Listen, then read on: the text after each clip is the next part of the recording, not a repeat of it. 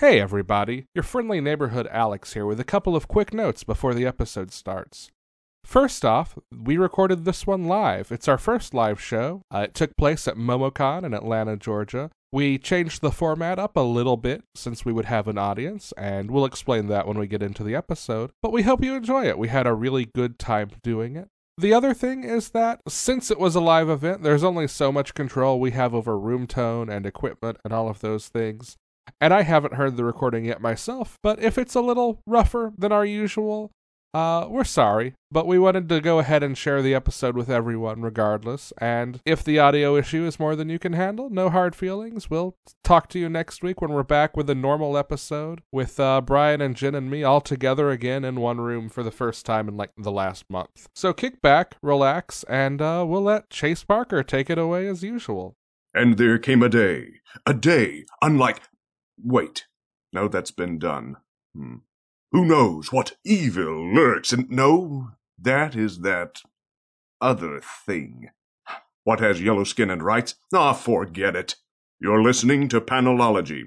Excelsi... Oh, damn it.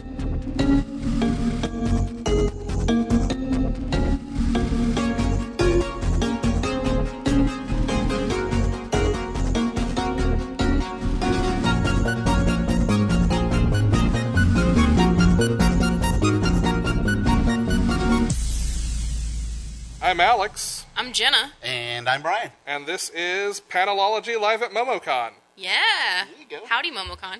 Hey. What's up? Feel free to talk to us. We like that. Or like, say hey.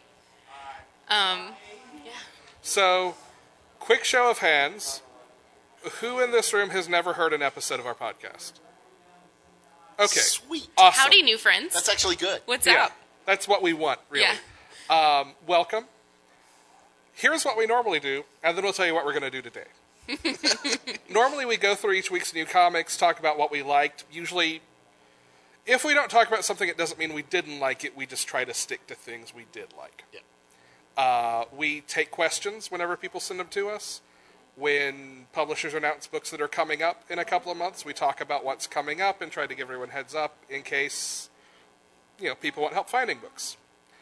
Today, because we did not want to spoil new comics that came out this week for people who've been at the con all week, or all weekend, and because we thought it would be fun, we have inflicted books upon one another that we wanted to make each other read and have yet to get to do so. Yeah.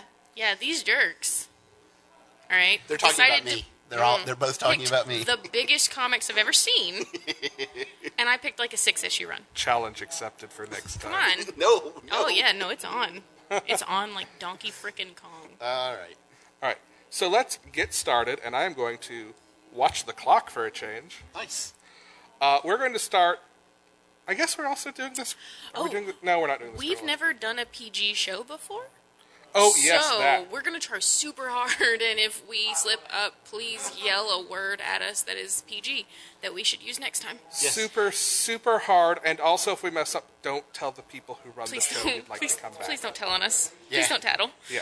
That being said, you should also, if you do decide to listen to our podcast, it is not PG. It is not PG. It is as far from it. Yeah.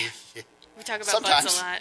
Like a lot. All right, that's just me. All right, I talk anyway. about butts a lot. Do you need to do a moment on the logo for the con? It's a peach. Do you need... I mean, we're in Georgia. No, so it's a- no, I should, let's but keep I going. won't. It is very aesthetically Move right pleasing along, to please. Move right to along. myself. All right. Crisis on Infinite Earths. Brian. Yes, sir. Why did you do this to us? I was going to phrase that more neutrally, but that is also No. my first question. All right. Why did you choose this book? Why did I choose Crisis on Infinite Earths? Okay, so I know that this was written in 1980. For those of you who don't know, Crisis on Infinite Earths was DC's first crossover event. It was really the first line-wide crossover event that had ever come out in comics. And DC published it in the year of 1985, from January to December. It was 12 issues, and it ran the whole year. I'm going to interrupt you for 1 second. Yes. One more thing by way of introduction. If you're not, like, deep into comics, like, that's part of what we try to help people with, too. So even if you have questions that are not, oh, hey, I could name this issue from 1937 and all these... We love you, we're happy we're here, Oh, yeah. and ask us Absolutely. those questions, Yeah, I can't too. do that. The whole gamut of knowledge is wonderful. If there's anything we should explain as we go and we don't, just shout at us and say, tell me more about that. We'll be will be your own personal pop-up video. That's Nice. Is that a dated reference now? A little bit. Close enough. Okay.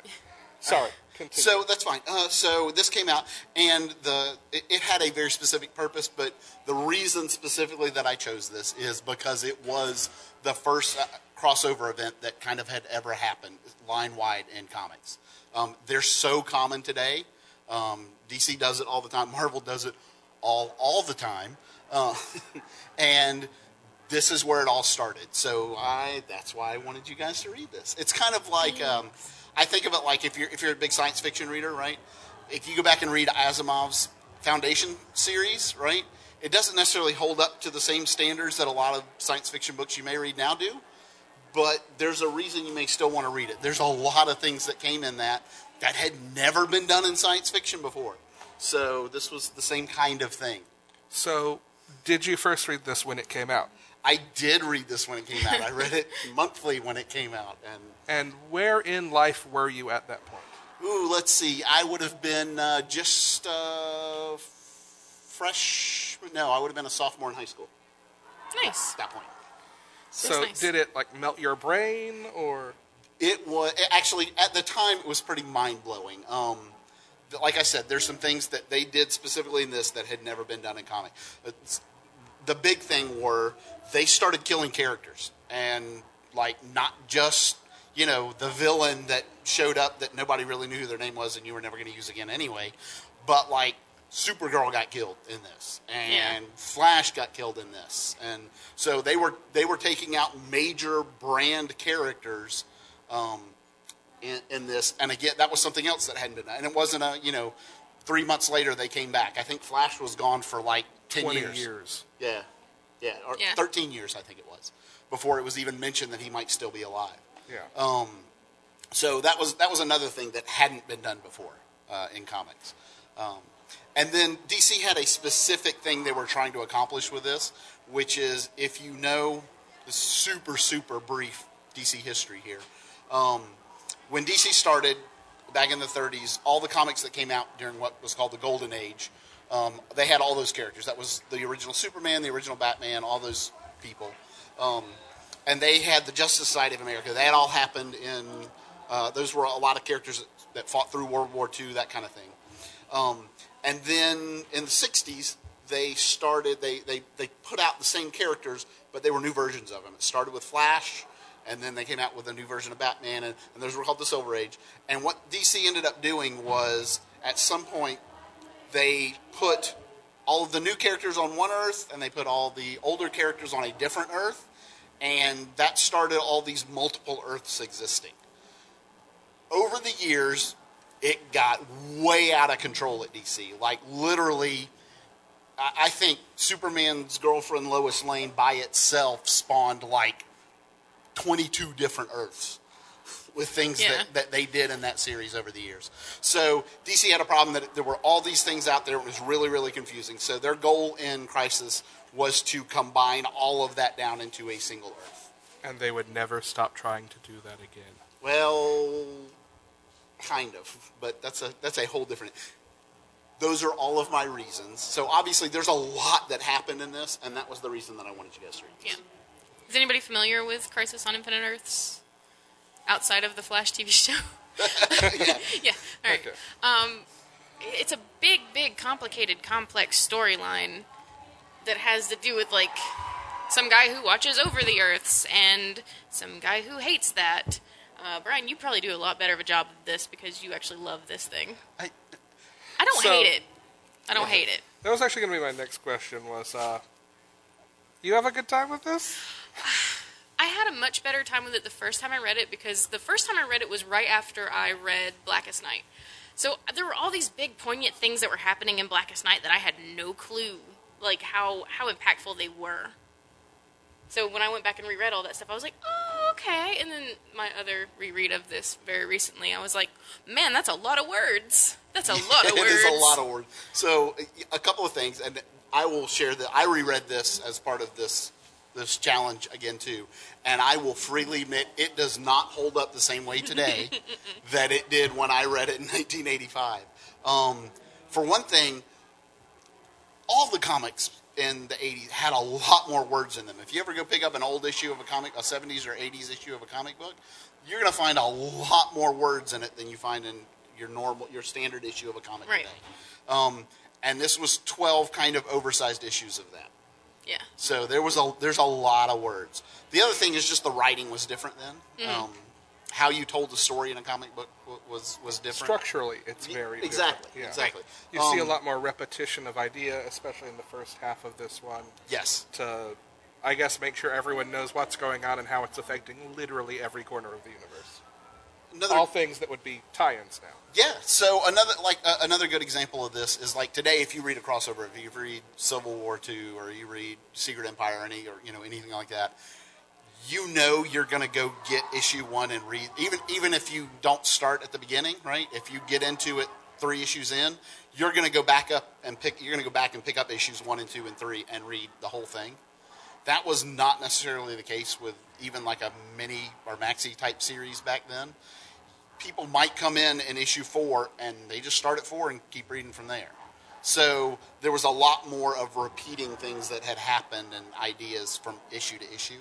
So reading it in trade is a very, very different thing. Nobody considered how it would read all put together at all when they wrote these. So, and I will preface this with, by no means did I hate this and begrudge you and am planning vengeance upon you for this. Yes, he is. Yeah. I thought about it for the first half. The back half of this is much stronger. Yes. It saved you. Thank you. But as someone who reads a lot of comics, and last year read A Trade literally every day of the year, Sadist. it was a slog to get through this. Yeah. Yeah. It was some work. And here's the thing. So I've been reading, for those of you who are new, I've been reading the least amount of time of any of the three of us. I started with the New 52, essentially. And there are characters in this who I have never heard of. What's her name? The Crystal girl from Cole. Teen Titans who existed for 5 minutes? Yes. She. Looking back on this now, I'm totally convinced that Marv Wolfman created her in Teen Titans just so he could kill her. Probably. I would have believed she Probably. was very important pre-crisis. Because she has a huge role in this. She does. But yeah, there are entire pieces of continuity that were just... I mean, you want to talk about going right by me? It did not occur to me that Superboy had the same costume as Superman. And reading through most of the book, I'm sitting thinking, Superman is everywhere. This conflicts with... How does any of this make sense? Until the last issue when Superman addresses Superman as Superboy. And I'm like, wait a minute, there are two... That's not the old one. And... Oh! A lot of people... Are two different people. Yeah, A it's lot true. of people are two different people. Yeah. Yeah, which are featured prominently in this as well. Oh, yeah. This is when Wally West steps up to take over the Flash Man. Yeah. He was in this. And I can definitely see how this has evolved into what these books are, into what events are now. So if that was your goal... Yep. This is a good stepping stone to see where we are today. It really is. I would never recommend this to somebody as just getting into comics or that kind of thing. You guys being as versed as you are, though, I thought you would, at a single time, enjoy reading this and learning kind of that history and where all this came from. Right. This was some sort of vengeance on your part. It had to have been. Yeah, So we but- have this thing on the show where we bully Brian. Yeah. We don't really bully him. It's Yeah. not like hard knocks. We're not being mean. We are very We are anti-bullying, being mean, but- unless it's us and him. Right. Yeah. Plus, but I bullying Brian is alliterative, so it's kind of... Yeah. It's true. 1 but year I out of think the this month, was him. he gets a reprieve. We cannot say the name of that month. No, during not the show. here. Not here. Sorry. But it happens in October and rhymes with October. Yeah. There you go. Okay. So that was my choice. That was Crisis. That was Crisis. Fun. Anything else? No. Any of you want to throw anything out about Crisis? If you do, go to the mic so we can record it. Yeah. So while we're doing that, I'll share. If you don't know this, DC kind of did this 2 more times. They had Infinite Crisis and Final Crisis, Yeah. which were both events again in the 2000s, I think. Yeah. And tried to accomplish some of these same kinds of things, and I think we're probably a little less successful. In Flashpoint, I think, came closer to Yeah. Yeah. Flashpoint was did good. closer than either of those. All right. We There have you go. someone at the mic. What's your name? James. Howdy, James. Hi. I know something about Infinite Crisis because I watch Comics Explained, Comics Historian, those two YouTubers. I kind of idolize them because they know a lot about comics, and I follow watching them too because I can't afford comics. I'm trying to go to college. Yeah. I have some Understood. comics on my Comixology account, but they're most of them are the first 3 issues of them. Yeah. Of literally every new Rebirth, and I used to subscribe to Batman Beyond, the new ones, but I changed. I got a new card, so Yeah. I don't get those Right. anymore. Yep. And so my question is that, I know the main villain is the Antimatter, I think, and the Antimatter is just want just everything to be destroyed, the whole universe, and then the main what's the monitor? Is it just the Yeah, the monitor? monitor and the Anti-Monitor. Anti-Monitor, yes. And the monitor is of course good, Antimatter is bad. I think the end is just I don't know, I very vaguely remember this. It isn't the Flash risks his life to save everyone. Yes. That's how it is. Yes, he's. That's actually not the end, but that's where the story really Yeah, it's like the turns end- Amps kind up. of. And this was actually what I thought that Yeah. was the way this story ended. I was shocked when 2/3 of the way through Flash is dead. When he's going to come back? When is he going to return? Aw. He's supposed to have the big climactic moment. Oh, I guess that was it. Yeah. Yeah. And when I was reading the Flash comics for the Rebirth, and they brought back Wally West, I'm like, oh my god, because I knew a little bit of it already. Wow, they actually brought back Wally West because I knew everybody wanted him back. Yes. Yeah. We like new Wally, but we love old Wally. Yeah. Yeah. And I know they just now recently did hey, we're Iris West's filing that meets Wally West. Yeah. Yes, that just happened. Yeah, so I just because I like how they just did that transaction, and how because it was weird because I was either confused at the first so was it just all a dream for him or was it I know it's a different alternative Earth or something like that, but then they tried trying to turn oh it was a dream, it never existed, but then people remembered him and he then he just gets all of his memories back at once. Well, as far as the current Wally coming back, we still don't know 100% exactly what all happened Right. to trigger Yeah. that. Yeah. We've been given some clues, and they're trickling things out through Doomsday Clock and some other Yeah. things. Well, and I think but- Flash War that's coming Flash up War is is going gonna to be a show big us a lot piece of I'll of that. probably get Yeah. Flash War. I'm hyped for Flash War. Yeah, which starts this week. This I didn't last week, realize the there first was issue. another Flash girl that was in Justice League of China. Yes. Yes. Oh, yeah. I didn't know that there was another Flash there. Yeah, she Yeah. actually showed up at the very beginning of this Flash run, and I didn't know that she had gone and joined the Justice League of China just Yes. because I read that book in trade. But yeah, it was cool to see her back. I actually really like that character. Yeah. Yeah, and probably if I go back to those comics, I'll probably see her. Yeah, I'll probably actually start reading Justice League China because it looks interesting. It is. yeah, it's really cool. It's wrapping up soon, so it'll be easy to grab and trade. And Yes. if budget's an issue, check libraries. A lot of Yeah. libraries have started carrying Trades. graphic I novels. just trades. want to start just getting the volumes because it's just cheap. Yeah. And Or- then the issues that doesn't come, if they seem interesting, I'll get them. 'Cause I got one of the volumes for Flash, and I missed one issue that didn't really matter. It was the issue where Flash was fighting against all the rogues at once. Oh yeah. Okay. For that time, I thought that was I would really like that volume. All right. So who's next? Jen's up next. Jen, you're up My next. book is up next. You guys, I picked a short one. You I did. picked I Huck. got through this one super Yeah, quick. I picked Huck by Mark Miller. And the reason that I picked it was because, you have... These guys went sort of a superhero route, so I decided I would join them, but I didn't want to do, mainstream superheroes. I didn't want the big, flashy capes and all this other crap. I wanted a story that kind of was more homegrown, hit home, was all around nicer and sweeter, basically. This book is about a guy who has superpowers and lives in a small town. A very, very small town. Yes. And only uses them to help the members of his very, very small town. That's it. That's all he does. So it's this just really heartwarming, beautiful nice thing. And I think that the world really, really, really, really needs that right now. You're saying what the world needs now is Huck, Sweet Huck. Sweet Huck. Yep, Well, pretty much. so no, we're not doing that. Yeah, so what did you guys think of this one? I had actually read this one sometime last year. Yeah. In the Deluge. I love this book. It is it is sweet. It is a very, very warm, comfortable kind of book. Yes. But it's not like syrupy. Yeah. No, it's not. It doesn't ever come across as disingenuous. Exactly. It's very earnest. Mm-hmm. It's almost like if Superman had just stayed Clark Kent in Smallville, Yep.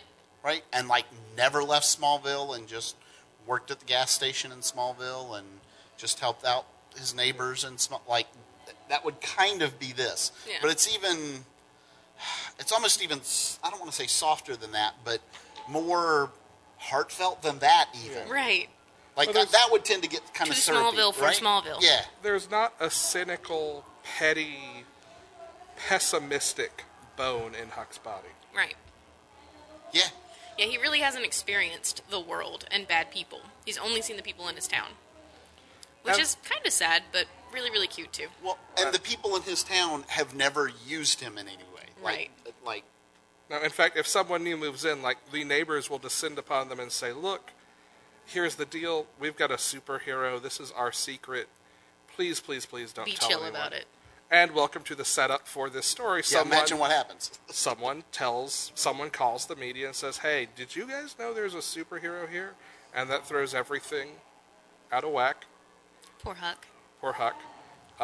It turns out that, well, maybe his mother was part of His origin might be a little more complex than we thought. a Russian superhero program and might have hidden him there to keep him out of their Yeah. clutches. Yeah. Maybe. Maybe that's what happens. And did. Just to be clear. Yes, that is what happened. Yes, Brian. No. All right, what did you think? I also loved this. The whole idea of, they talk about at one point where he was brought up to live his life to do one good thing for somebody every day. And like literally he has this list. And it's something he And takes it's- very seriously. Not only does he have the list, he will make lists on, these are my options for tomorrow. Right. Yeah. And there are things like took out trash for the whole town. Walked up to the drive-in window and paid for the food for everybody behind him for that day. Found the neighbor girl's kitten. Right. They're just like these super small things. And I think part of what reading this is you're like, God, I could be a better person. I want to be like Huck. Why am I not more like Huck? Right. Like, there's a moment in this that it may be my favorite moment of this book. It is after Huck has been outed.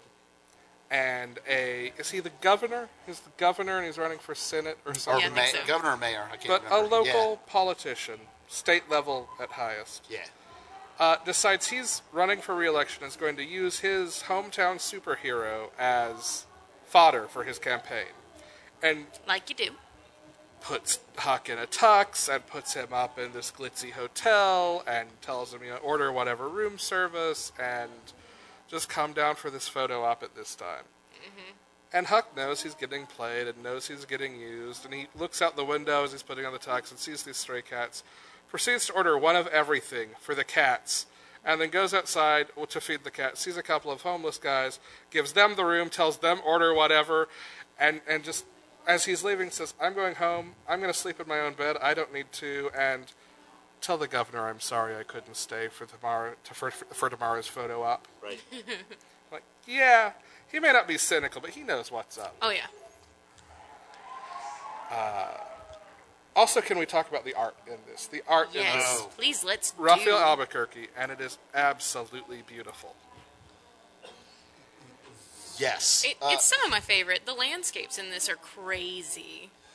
Yeah. And we talk several times. We've talked about this on our show about how it really is important to get the right artist and art for the right story.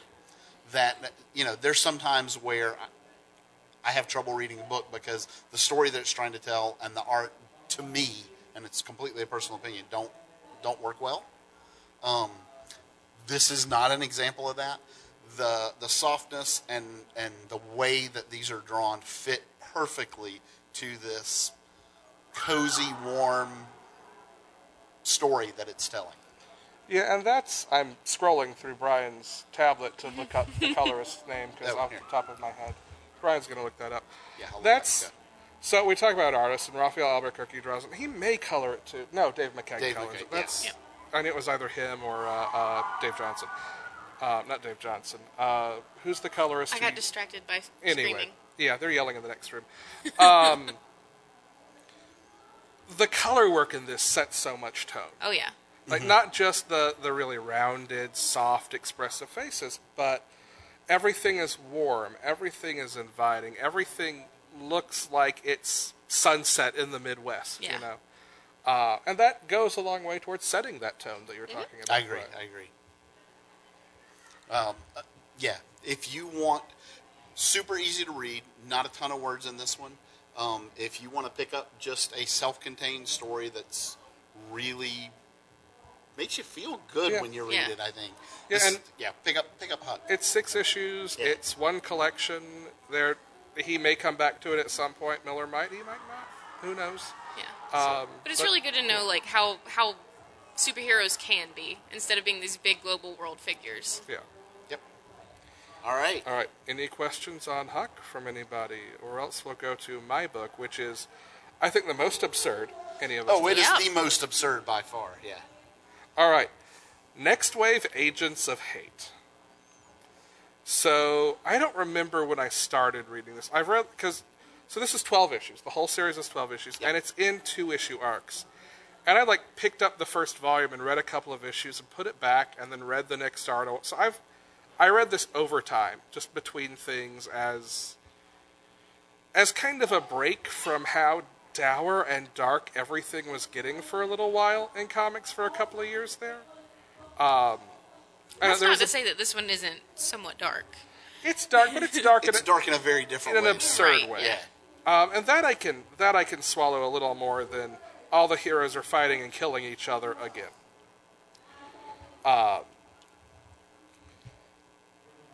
This is a book about a small team of D-list is probably generous characters. No, they're D-list characters. Okay.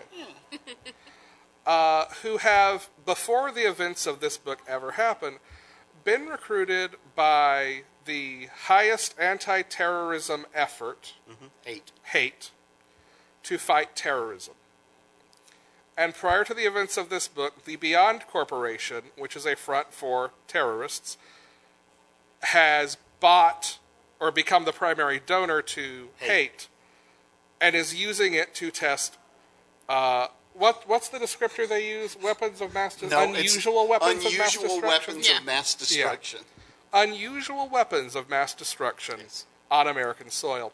Some examples of these: drop bears, which are rabid koalas dropped from an airplane. You had men in were they called ptero suits? The guys basically dressed as pterodactyls. Fing Fang Foom. Fing Fang Foom is an unusual weapon of mass destruction. Yeah. Yes. At one point, they try to take control of the mindless ones, specifically those who reside in the dank dimension. Right. Yes. The subtitle for the first issue of this is Healing America by Beating People Up. Yeah. If that gives you kind of a feel for how off the wall this is going to be. Yeah. And by and large, the characters that comprise this team are some of the most unrestrained characters whose names don't end in pool. And who are these characters, Alex? The leader, because she used to be an Avenger, and will tell you every opportunity she gets that she used to be an Avenger, is Monica Rambeau. Probably my favorite is Boom Boom, although it may be the captain. And even if I actually knew what the 4 skull and crossbone expletive symbols they change behind the captain's name, Captain Blank, where I would not be able to repeat it and keep our PG rating that we is have correct. to for Momocon. Yeah. Suffice it to say, when he told Captain America his name, Captain America punched him in the face. Yes. Yeah. Beat him to a bloody pulp, actually. Yeah. There's an author's note in this that specifically says, I'm going to put asterisks here, and everywhere, whenever I put asterisks, I want you to put a little skull and crossbones. Yeah. So his name is Captain Skull and Crossbones, like 4 skull and crossbones. Yeah. Yes. Yeah. Elsa Bloodstone. Who, Elsa this is Bloodstone. my favorite use of Elsa Bloodstone ever. Ever. I think you're probably right. Yes. And Machine Man, who refers to everyone else as the fleshy ones. Yes. And has modified. He is a android who has modified himself so that he is affected by alcohol. Yes. So yes. Basically, Bender. Yeah. Yes. Right. There you Yeah. go. Over the course of this, there's the Fin Fang Foom fight. Uh-huh. The second arc involves a corrupt. They are fighting a corrupt cop who is injected by a cat whose face opens up and turns into a bunch of needles It's a Democrat. to turn into a mecha samurai, like Like a kaiju size. Yeah, Yeah. kaiju samurai. Yes. We have the whole Dank Dimension Mindless Ones arc. Yes. Correct. The last couple of arcs kind of run into each other The as they. zombies and broccoli men. Oh yeah, we've got the zombies This- and broccoli men. The broccoli men. Then finally we meet the crew that's behind everything, that's running the Beyond Corporation, and they're off-brand Avengers led by the Forbush Man, which, Brian, I know you lost it when you got to that page. I did kind of lose it. So, is there anybody in the audience who is familiar with Forbush Man at all?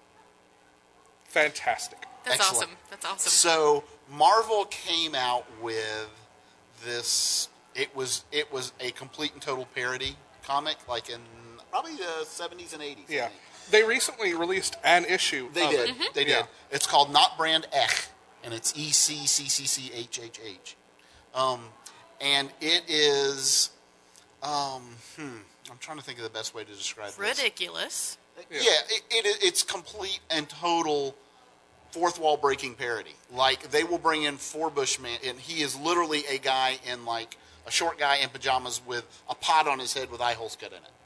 And That's, does he have like a safety blanket for a cape? yeah, pretty much. Yeah. Yep. This, like, safety pin to him. Yeah.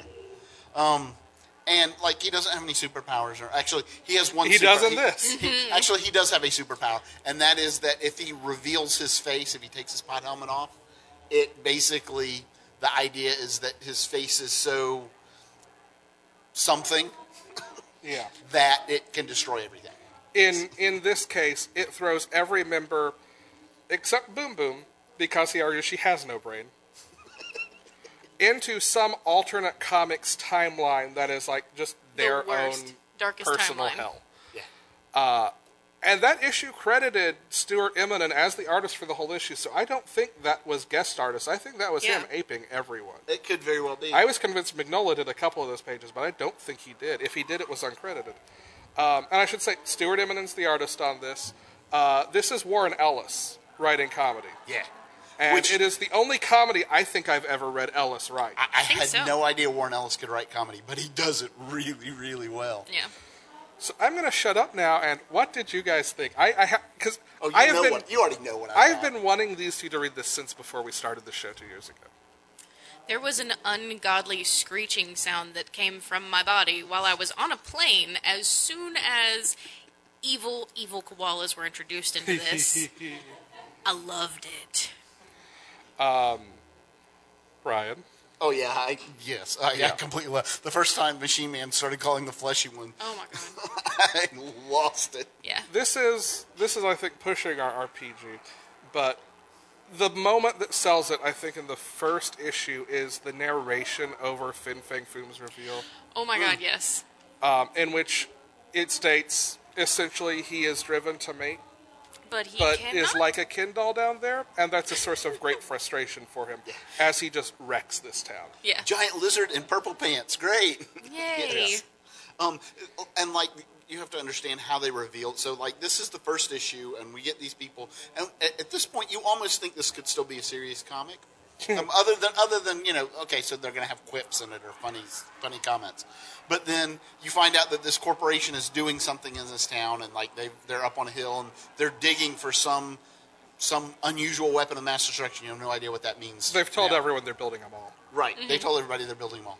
And so the first hint that you get that this is going to be what this book is like is they dig away and you see this something green, and then the eye opens up, and then basically Fing Fang Boom comes out, and anytime he shows up, It's ridiculous. It's going to be ridiculous. Yeah.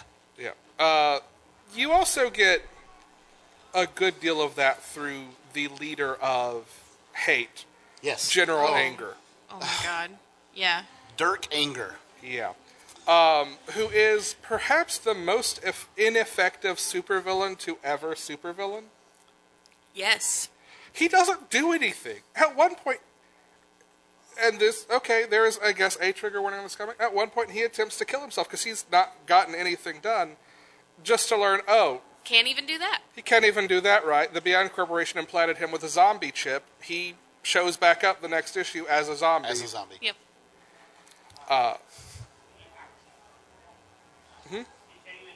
He Nope, can't even die. Nope. Not even allowed to do that. Oh, wait.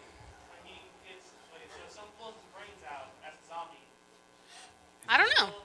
We don't really get that, because the other thing I love about this book is the what's the game you play with the cups and the Like the show game? the shell game that is who is actually pulling the strings. Oh, okay, right. Because you get at least 2 major reveals beyond General Anger about who's actually running the show. And I'm guessing neither of you was ready for either of those. I was not. No. No. There's a baby MODOK in this book.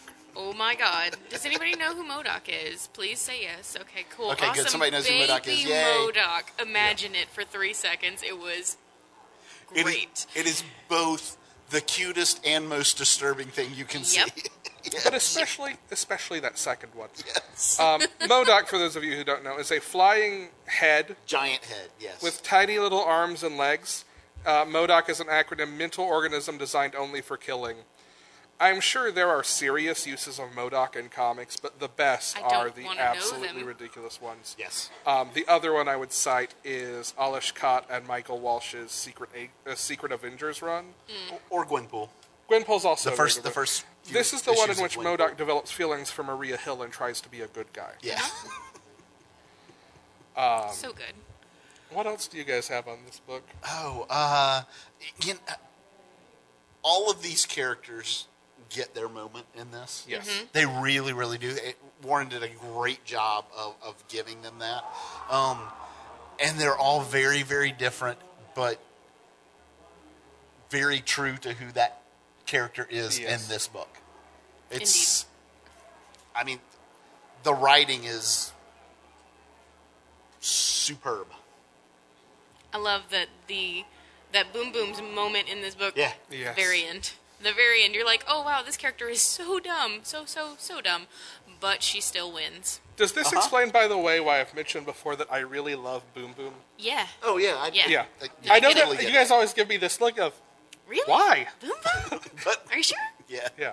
I mean, this and X-Men Evolution. But Do you guys know mostly who this. Boom Boom is? From Boom Boom was. I would hear Brian's explanation of Boom Boom. Boom Boom was a New Mutant who was New Mutants was a spinoff that Marvel did from X-Men that was a younger generation. So almost like the Teen Titans of the X-Men, right? They were mutants and they were relatively new. Yeah. So they were the younger generation that was, and after the team had kind of been established for a little bit, this character named Boom Boom came in, and her ability is to blow stuff up. Hence the name. That's Yes. it. That's it. That's her name. She also And chews she a lot of is- bubble gum and pops it. Yeah, she was very much kind of a airhead bimbo, bubble gum chewing. That's kind of who that character was introduced as. Yeah. Very, very tropey Yes. from the time. Yes. Yeah. But much better now. Valley Girl Does- almost.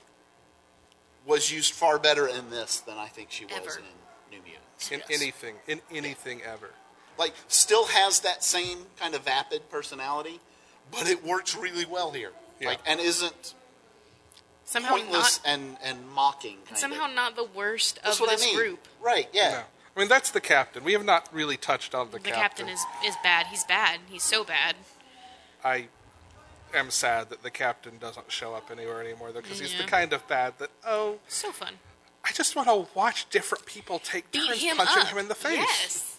Well, and he goes through this whole thing of he ended up being captain, expletive, because He was literally the tried first person. He literally tried to be all these other captains, and he like gives their name, and like he's like, Gets nope, sued, there's gets already a- one of those. I had this name for a while, but then somebody sued me, Captain blah blah blah, and somebody sued me, and like all these captain names. So he's like, now I'm just captain.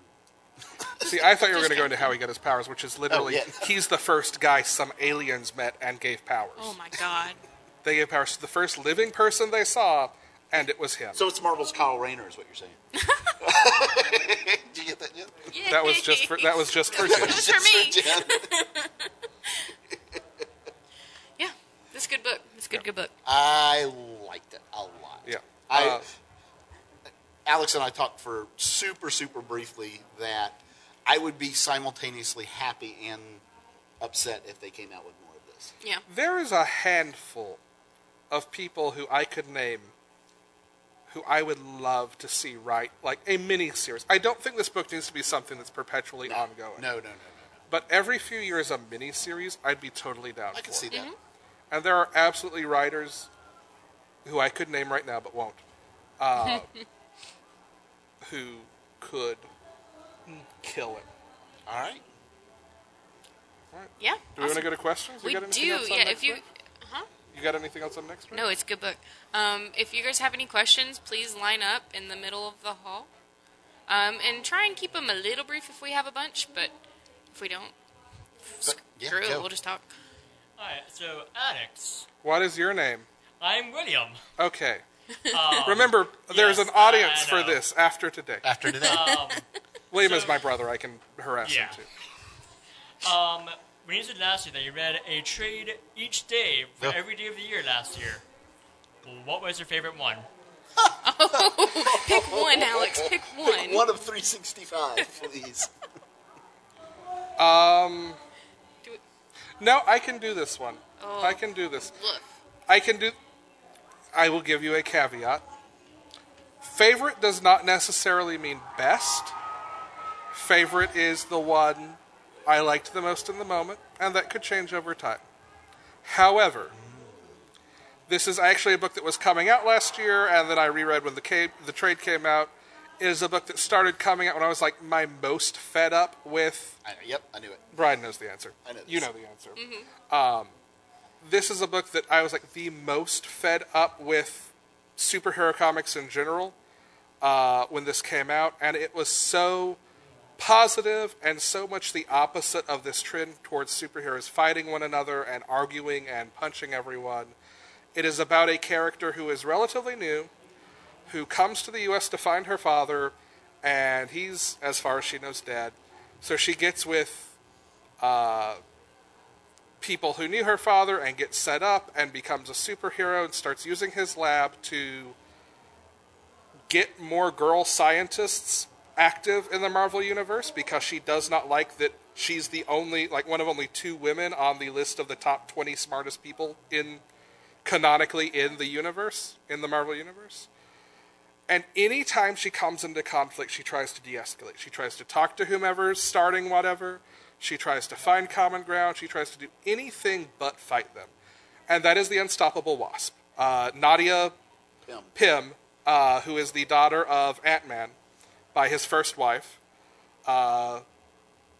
She was introduced a couple of years ago in all new, all different Avengers, and she's shown up a couple of times in Avengers. There's a short 8-issue run called The Unstoppable Wasp that is amazing, and as a matter of fact, the guy who wrote it is here today, Jeremy Whitley. He's got copies. Yep. I'm not just saying that because I like the book and want more people to buy it. I'm saying it because it's very good. But also I like the book and think more people should buy it. And he's a cool dude. He's a cool dude. Yeah, at the end of the year, we do like our favorite books of the year, and this ended up in my top 2 as well. Yeah, it was. I think this was my second favorite book. I of think the it year. was our 4th overall, given Yeah. the weird math we used. So that's my answer. Unstoppable Wasp. Alright. Yeah, And it is fantastic. A question for all 3 of you. Yes. If someone wants to get into reading comic books, how can one do that, you think? Here are I'll go first just Okay. because I actually want to start doing some video content for us, and this is where I want us to start. We've talked about this some. The easiest things to do, if there are properties you're familiar with and like, start with those. So if you love Batman, start with Batman. If you love Spider-Man, start with Spider-Man. If you love various symbiotes, there are various symbiote books. There's a new Venom book that just started. So good. That's, I think, the easiest way to start sticking your toes in the water. I don't think that's the best way to keep reading. I think the best thing you can do is start figuring out which authors especially you like. Artists too. It's good to know what artists you like, but pay attention to who's writing and read the other things they write. When I started reading, that's how I figured out what I wanted to read. And even to this day, if you put someone on someone whose writing I love on a character I hate, I will read the book.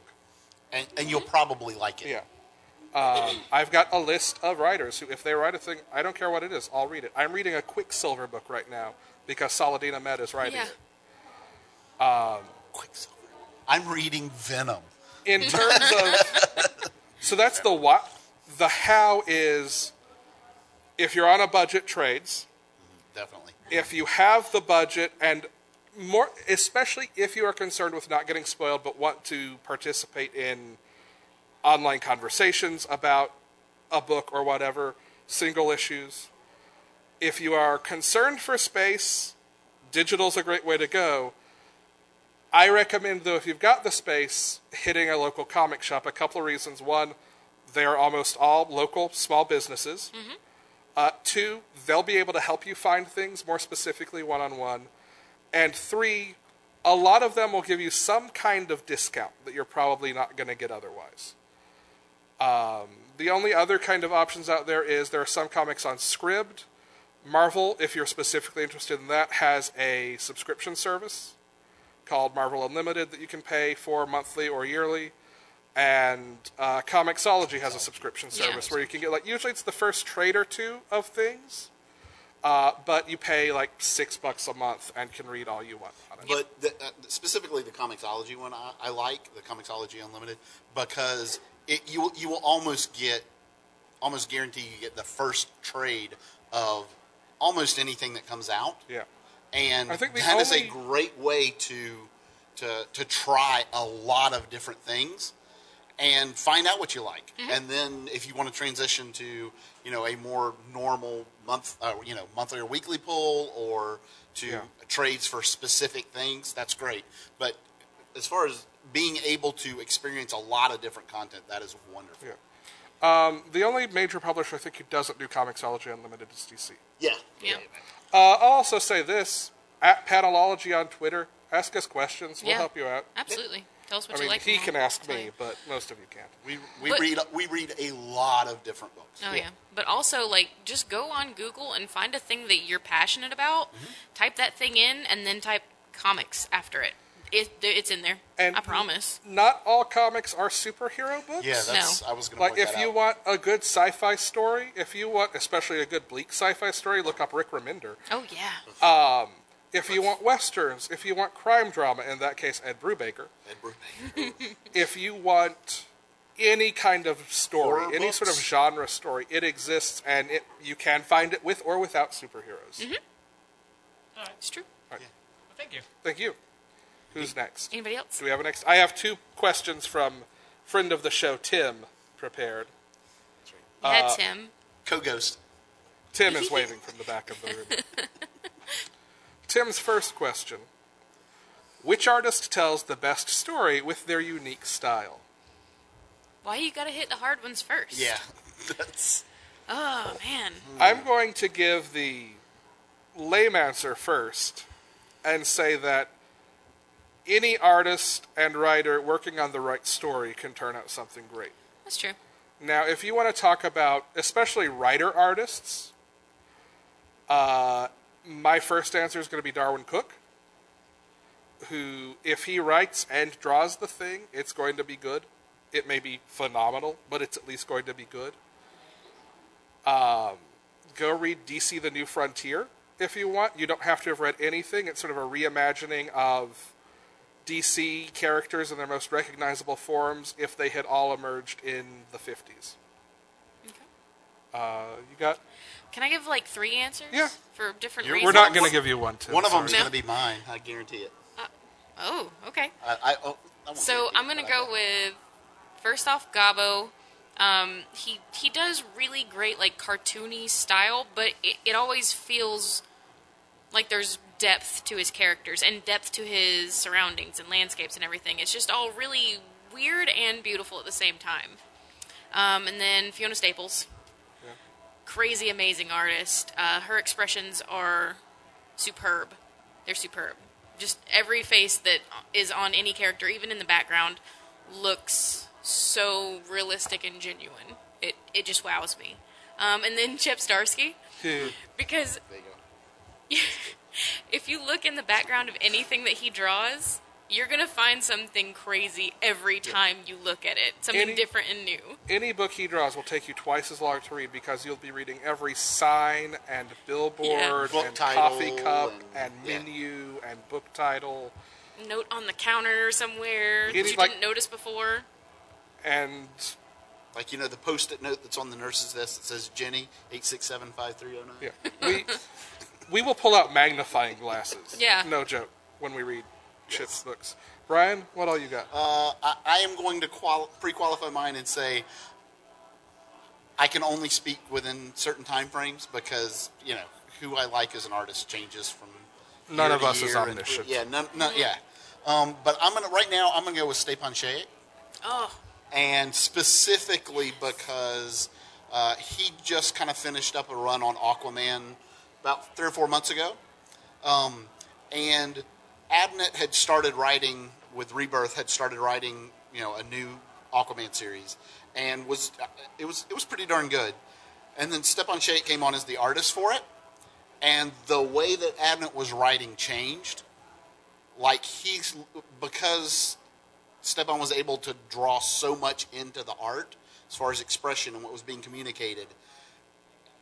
Abnett was kind of able to step back a little bit with the dialogue and let the art tell a lot more of the story, and it was wonderful. There is a character introduced Yeah. in this arc who cannot speak. Yeah, she's mute. And you never had any question what she was what saying. she was trying to communicate. Because not just facial expression, but gestural expression, posture, all of it communicated whatever was going through her mind. Right. Anyone else? No. And if you want to see some examples of his work in about 3 weeks, I think, the new Justice League Odyssey team that book is going to be drawn by Stepan Shaik. Here's your asterisk if you want to avoid more adult content. Be careful when Googling Stepan Shaik because he does also have an adult romance comic that is wonderful. It's amazing. And beautiful in every sense of the word, but you will find some stuff you may not want to see. So there's caveat. Who else do I want to throw out there? Elsa Charretier does wonderful work. I'm going to kick myself when I re-listen to this episode. Why didn't you mention all these people? Just so many good artists out there right now. Michael Walsh. Oh, Michael Walsh, yes. Yes. Cliff Chang. Yeah. Cliff Chang. This is where I went. Who do I have hanging over We're just my listing fireplace? artists that we freaking love. Yeah. Here's another one. Colorists. And this is another way. Oh, this is cool. Here's a cheating way to know blindly if you're going to pick up a book and it's going to be good. If you see certain colorists' names on a book, there's no way it's a bad book. If you see Matthew Wilson, if you see Jordi Belair. Jordi Belair, if you see Triona Farrell, if you see, oh, darn it, what's her name? She's actually here today. On Twitter, she's @colorista. Hang on. Brian, name a colorist. Man, really? Come on, Brian. I'm normally so good Brian, at the come names. on. You're the person. I Brian. know. Brian. I mean, there's several artists who do like all their own stuff. That's true too. Yeah, and Alex, do you need help using the Twitter? Laura Martin. There you Okay. go. Yeah. Colorists, the ones whose names you see on a lot of books, they stay busy and they only take the books that they Want to. know they're going to, Who is it's Image? Is it Image that's doing the upcoming different colorists? Yeah, there's Yeah. a Spawn cover that's There got you like go. 10 different colorists working on it. Yeah. So it's the same art, like same penciler, Yeah. and ink, but they're doing like 10 different colorists. And even if you don't buy it, go into a comic book shop and look, just look at 'em. or go online and look at the different colors, and just see how much difference a colorist can make Yeah. on the same art. Yeah. It's pretty amazing. Jean-Francois Beaulieu, speaking of Image, is another one. There you go. So those are also artists whose work can tell a story. The other Tim question, who is the best writer in comics and why is it Brian K. Vaughan? That's not fair, And Tim. why is it Brian K. It's Vaughan? not fair, Tim. I will say this. I think you can make a strong argument. I think you can make a strong argument that Brian K. Vaughan has a major historical importance to storytelling in Yeah, comics. I have two Yep. answers to this question. Okay. One is I think you have to look at who is the best writer in terms of telling a specific story, right? And then you have to look at who is the best writer as far as can write a bunch of different things and has had, kind of like we talked about, has had an impact on comics Yeah. and can kind of do a bigger Like flexibility. yeah, I guess that's a good word for it. Because if right now, if you want to talk like a single story or a single arc or that kind of thing, I'm going to tell you Tom King Yeah. because last year he did Vision. Last year, 2 years ago. Vision was 2 years ago. It was wrapped a last year and a year, half, or started whatever. 2 Yeah, years ago. the 12-issue Vision series, one of the best books that has ever come out. Mm-hmm. Fantastic.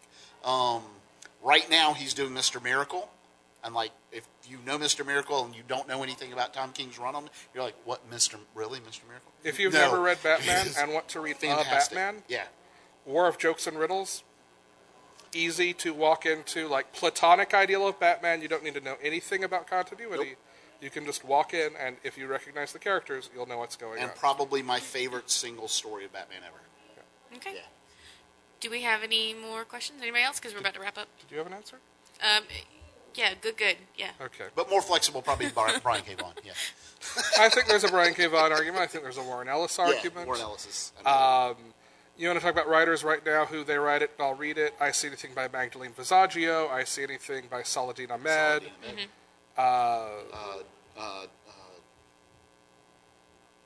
Venom, Donnie Donny Donny Cates. Cates. Anything by thank you. Donny Cates. That's the actual answer, by the way. Yeah, It's the truth. yeah. Donnie Cates is on fire right now. He's great. We have time for probably one more question. Anyone else got one? If not, I'll ask you guys a question. Yeah. All right. Quiz time. Were you listening? So part of us starting this podcast was pulling you guys back into reading regularly. Yes. What has been, not necessarily the thing that you've been most surprised to like, but what have you been most surprised by over the last couple of years, getting back into it, that you would not have expected back when you dropped off? I did not tell them I was going to Can ask I go them this first? ahead of I already time. have an answer. Okay, go. I was a huge DC fan when I stopped reading comics. I stopped because I was in college and I didn't have any frickin' money. And I wanted to keep reading, but, no, it's really hard. No money. Yeah. Not a cheap And they hobby. will not It's give so you not a comics cheap. for free. Nope, they sure won't. I was really, really surprised getting back into this to see how much farther into the Marvel territory I lean now than I did then. Because I didn't like Marvel, hardly at all. I was very tired of Spider-Man. I was just done with everything. And now I'm like, Spider-Man is a man! Frick yeah! Dan Slott's another good answer to the Yeah, last question. it's true. Long game. But then I was also surprised to learn how amazing almost every Image book is. Yeah. They're all so good. They're all, expertly curated. My answer is super easy because when I quit was 92-ish, early 90s. You've dabbled some since, because I know you read something like New 52. I have dabbled. I read a little bit of New 52, but not enough to really Right. get into really whole arcs and what's going on. And just honestly, the quality of the writing and the quality of telling the story is so much better now, hands down, than it was in the 80s and earlier. Yeah. And that is why I think that Tim's answer is not a bad answer, because I think Brian K. Vaughan and Warren Ellis and a couple of others were integral to pushing more literary storytelling. Agreed. And one of the things I told Alex was, I think you see some writers in comics now that without people like Brian K. Vaughan and Warren Ellis, that had kind of changed what writing comic books and writing stories in comics was, you would not see them writing. And Tom King is one of those. Benjamin Percy is one of those. In a very literal way, there were writers who were pushing for that movement who had like secret web communities of comics journalists and fans who they'd met, who they let in, and a lot of those people like got their start because they were in these communities and just got pulled in. Like, that's part of what makes it, I say this not having worked in it, but makes it a really cool industry to at least watch, is the people in it want to pull in as many people as possible. They want it to be as big and there as is good. Nobody working in the comics industry that is not a comic book fan. Right. Because it's too much work and the pay is not that great. Yeah. So. That's why whenever we have a guest on the show, the first question we ask them is, how did you get in as a fan? Because it is universally true. Yep. And with that, Oh, that's it. Oh my gosh. it is time to wrap up. We'd like to thank all of you for coming. Yeah, thanks. Thanks for being a part of our first live show. Yeah. Yay! Woo! We hope Art you history enjoyed right it. here. I don't know, is there a way to rate panels on the MomoCon app? I have no If idea. there is, do that for us, please. If Please. not, then... Woo! thank you. Yeah, do that. You can let her know. Thank you. Nice. Awesome. Thanks. Yay! Excellent. If you want to keep listening or start listening, we are on Apple Podcasts, Google Play, Stitcher, TuneIn, just about anything you can listen to Anywhere. podcasts on. We're not on Spotify. We're working on it. But anything else, and if we're not, just at Panelology on Twitter, let us know, and we'll get listed on there. It's usually not hard. Except Spotify. Website, I'm Panelology. kidding there. Okay. Notes. Like you were I saying. got notes. You can reach out to us if you've got questions, or just say, hey, I like this book. What else should I read? We're happy to take that. That's, again, at Panelology on Twitter. If you want to reach out to one of us individually, that's on our website at www.panelologypodcast.com. It's spelled like it sounds, Panelology. And yeah, if you had a good time, we'd love to have you keep listening. Again, usually a bit more adult content than what you get here today. Yeah. So be warned. And tell a friend. We'll do more live shows. We can't announce anything yet, but we Well- have one that we will. Yeah. One that is coming in July. Yeah. And we also periodically get artists or writers, or we do interviews with them. Yeah. So you can listen to those. And yeah, I think that's it. I'll do a little recorded Yep. thing for our Yep. usual outro stuff. Thanks again. I'm Alex. I'm Jenna. And I'm Brian. Bye. Adios. Bye. Hey there, it's me again, back to do the outro, since it didn't really make sense to do it in front of the audience. We'd like to thank Chase Parker for our intro voiceover. As I think we did mention in the episode, we're available on your podcatching device of choice, and you can visit us at panelologypodcast.com to find old episodes and submit questions, or to figure out how to follow us on Twitter. You can also support us on Patreon by going to patreon.com/panelology, or by going to Apple Podcasts and rating and reviewing us, or by sharing us with a friend. We'd like to thank everyone who came out to the show and asked questions and talked to us afterwards. We had a really great time, and we'd like to thank MomoCon for having us. We hope to do it again. So, thanks everybody. We'll be back next week.